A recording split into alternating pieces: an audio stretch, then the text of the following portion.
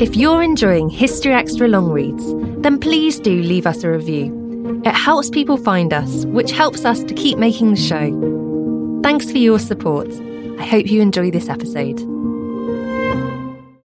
This episode is brought to you by Shopify. Whether you're selling a little or a lot, Shopify helps you do your thing, however you cha-ching. From the launch your online shop stage, all the way to the we just hit 1 million orders stage. No matter what stage you're in, Shopify's there to help you grow. Sign up for a $1 per month trial period at shopify.com/special offer, all lowercase. That's shopify.com/special offer. 10 years from today, Lisa Schneider will trade in her office job to become the leader of a pack of dogs. As the owner of her own dog rescue, that is. A second act made possible by the reskilling courses Lisa's taking now with AARP to help make sure her income lives as long as she does. And she can finally run with the big dogs.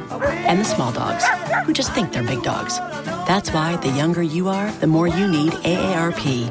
Learn more at aarp.org/skills. Ryan Reynolds here from Mint Mobile. With the price of just about everything going up during inflation, we thought we'd bring our prices down. So to help us, we brought in a reverse auctioneer, which is apparently a thing. Mint Mobile Unlimited Premium Wireless. How to get 30, 30, how to get 30, how to get 20, 20, 20, how to get 20, 20, how to get 15, 15, 15, 15, just $15 a month? Sold! Give it a try at mintmobile.com/switch. $45 up front for 3 months plus taxes and fees. Promo rate for new customers for limited time. Unlimited more than 40 gigabytes per month. Slows full terms at mintmobile.com. Hello and welcome to History Extra Long Reads, where we take a deep dive into the past, bringing you the very best of BBC History magazine, with fascinating articles from leading historical experts. From the mid-1920s, Adolf Hitler saw a dramatic transformation in the eyes of the German public. From the buffoon who had botched a coup, to a true patriot who could deliver Germany from chaos. A century on from the Munich beer hall putsch, Frank McDonough explains in today's long read how Hitler turned a bloody fiasco into a political triumph. Today's feature originally appeared in the December 2023 issue of BBC History magazine and has been voiced in partnership with the Royal National Institute of Blind People. On the 8th of November 1923, Adolf Hitler strode into a beer hall, jumped onto a chair and fired a single bullet into the ceiling. "The national revolution has begun," he bellowed to his startled audience. "The hall is under the control of 600 heavily armed men. No one is allowed to leave." It was the most dramatic of entrances and one that would signal the start of a defining episode in Hitler's early life, the Munich beer hall putsch. Hitler's aim that autumn night was to seize Munich and use the city as a base from which to overthrow the Weimar Republic. Yet little did he know as he stood on top of the table that his national revolution was about to fall flat on its face. Hitler had chosen the location of his coup, the Burger Braukeller, a large beer hall in the centre of Munich, for a good reason. For it was here on that November evening that Gustav von Kahr, State Commissioner of Bavaria, was due to deliver a speech to Munich government officials. Hitler, who had been leader of the National Socialist German Workers' Party, better known to history as the Nazis, since July 1921, decided to hijack this meeting to announce a march on Berlin, where he planned to have himself installed as German leader. He had already won over the First World War leader General Erich Ludendorff and assumed that Kahr and the Bavarian establishment would support him too. What Hitler did not know was that on the 6th of November, Kahr had met leading paramilitary organizations in Munich, telling them the Bavarian government would not support any revolutionary action designed to bring down the Weimar Republic. General Otto von Lossow, head of the Bavarian Reichswehr, and Colonel Hans Ritter von Seisser, the head of the Bavarian State Police, also opposed Hitler's proposed coup. However, in the minutes following Hitler's entrance into the beer hall, Kahr was barely in a position to oppose the Nazis swarming into the building. Standing at the speaker's podium, he was led at gunpoint to an adjoining room, accompanied by Seisser, Lossow, and Ernst Porner, the former Munich chief of police. Hitler threatened to kill them and himself too if they refused to join his march on the German capital. In the meantime, Ludendorff had turned up, telling Kahr, Seiser and Lossow that he supported Hitler's plan. However, Ludendorff was somewhat surprised to hear that in Hitler's proposed national government he had been given the lesser role of commander of the army, as Hitler had already appointed himself dictator of Germany. At 10:30 p.m, Hitler left the beer hall to go and calm down a clash between an SA paramilitary unit and government troops at the local barracks of the Army Engineers a few miles away. He left Ludendorff to control Kahr, Lossow and Seiser. It was a huge error of judgment. Ludendorff had soon allowed the three to leave. Once free, Kahr took measures to strangle Hitler's would-be revolution at birth. German President Friedrich Ebert gave full executive power over Bavaria to General von Seeckt, who issued a manifesto warning that the army would deal sternly with all conspirators. And so, a few minutes before midnight, Hitler accepted that his attempt to overthrow Weimar democracy had failed. Yet he wasn't about to go quietly into the night. As a final and futile revolutionary gesture, the following day the Nazi leader led a demonstration numbering 3,000 through Munich with Ludendorff at his side. Their aim was to march to the War Ministry and capture it, but as they approached the Feldherrnhalle in the city centre, they found their path barred by a heavily armed cordon of the Bavarian State Police. Several shots were fired on both sides, leaving 14 National Socialists and 4 police officers dead. When it was all over, Hitler turned up at the house of his close friend, the wealthy landowner Ernst Putzi Hanfstaengl. It didn't take the authorities long to catch up with him. On the 11th of November, Hitler was arrested and driven to Landsberg Fortress, a modern prison 33 miles to the west of Munich, to await trial on a charge of treason. The coup had failed because Hitler had allowed his party to become a purely paramilitary organization involved in an ill-defined conspiracy. Hitler had whipped up his own supporters into a frenzy, only to find that he had already been deserted by his supposed co-conspirators. Ryan Reynolds here from Mint Mobile. With the price of just about everything going up during inflation, we thought we'd bring our prices down. So to help us, we brought in a reverse auctioneer, which is apparently a thing. Mint Mobile Unlimited Premium Wireless. How to get 30, 30, bit to get 30, bit to get 20, 20, 20, bit to get 20, 20, bit to get 15, 15, 15, 15, just $15 a month? Sold! Give it a try at mintmobile.com/switch. $45 up front for 3 months plus taxes and fees. Promo rate for new customers for limited time. Unlimited more than 40 gigabytes per month. Slows full terms at mintmobile.com. This episode is brought to you by Etsy.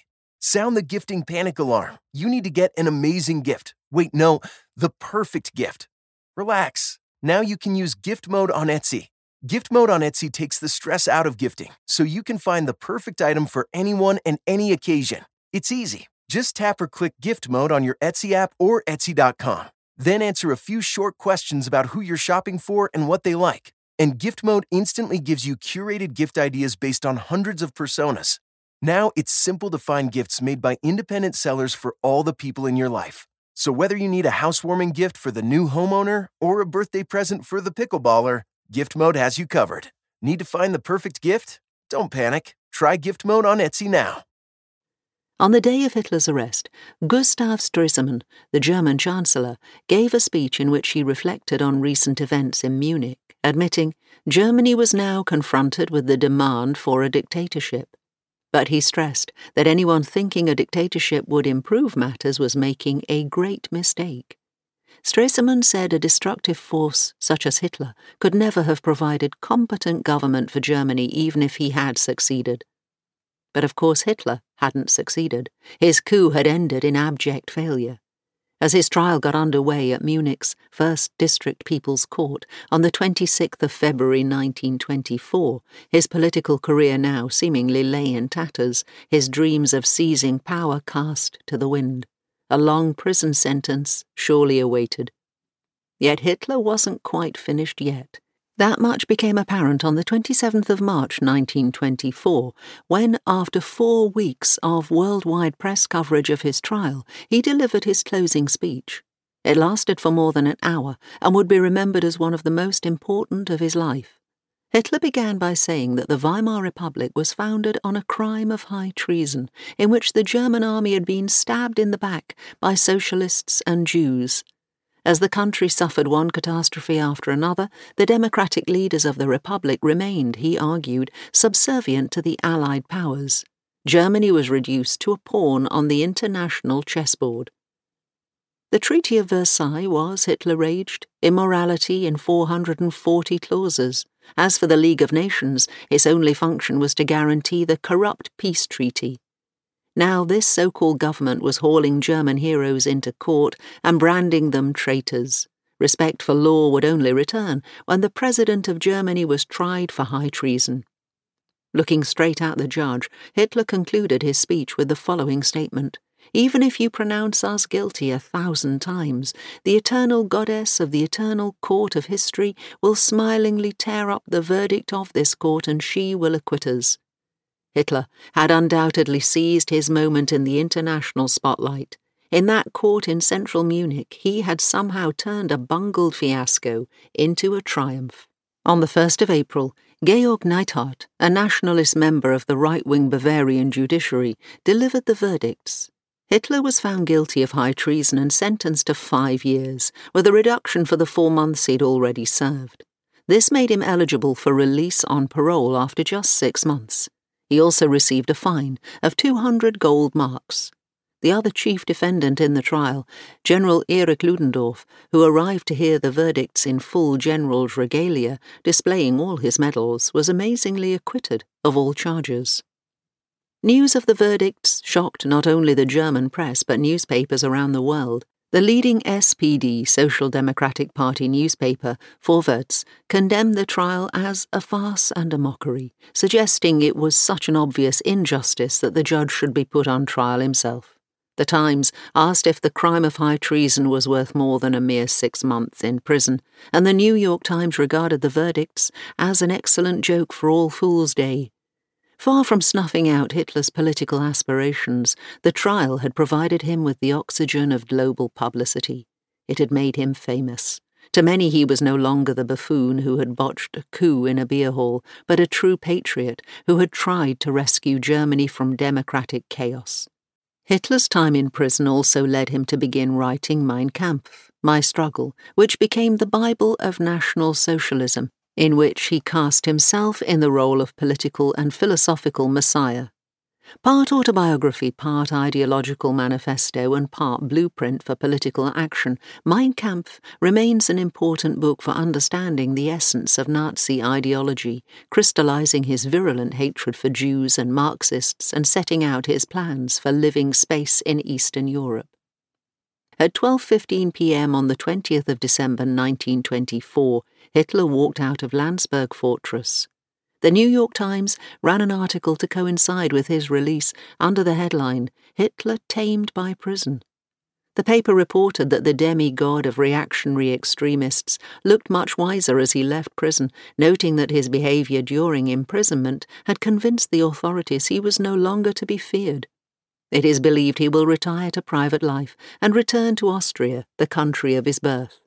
Hitler was, of course, planning nothing of the sort. While in prison, he had spent his time assessing his failure, learning from it, and above all formulating his next move on the political stage. He concluded that to succeed, National Socialism needed a clear ideology and a national organization, and that the path to power lay through votes in elections, not brute force. Put that way, the Munich beer hall putsch marked the birth of Hitler as a politician and the end of his career as a beer hall agitator. It was the true start of his road to power. Today's long read was written by Frank McDonough, a leading historian of the Third Reich. His latest book, The Weimar Years, 1918 to 1933, was published by Apollo in August 2023. Thanks again to the Royal National Institute of Blind People for their help voicing this article, which first appeared in the December 2023 issue of BBC History magazine.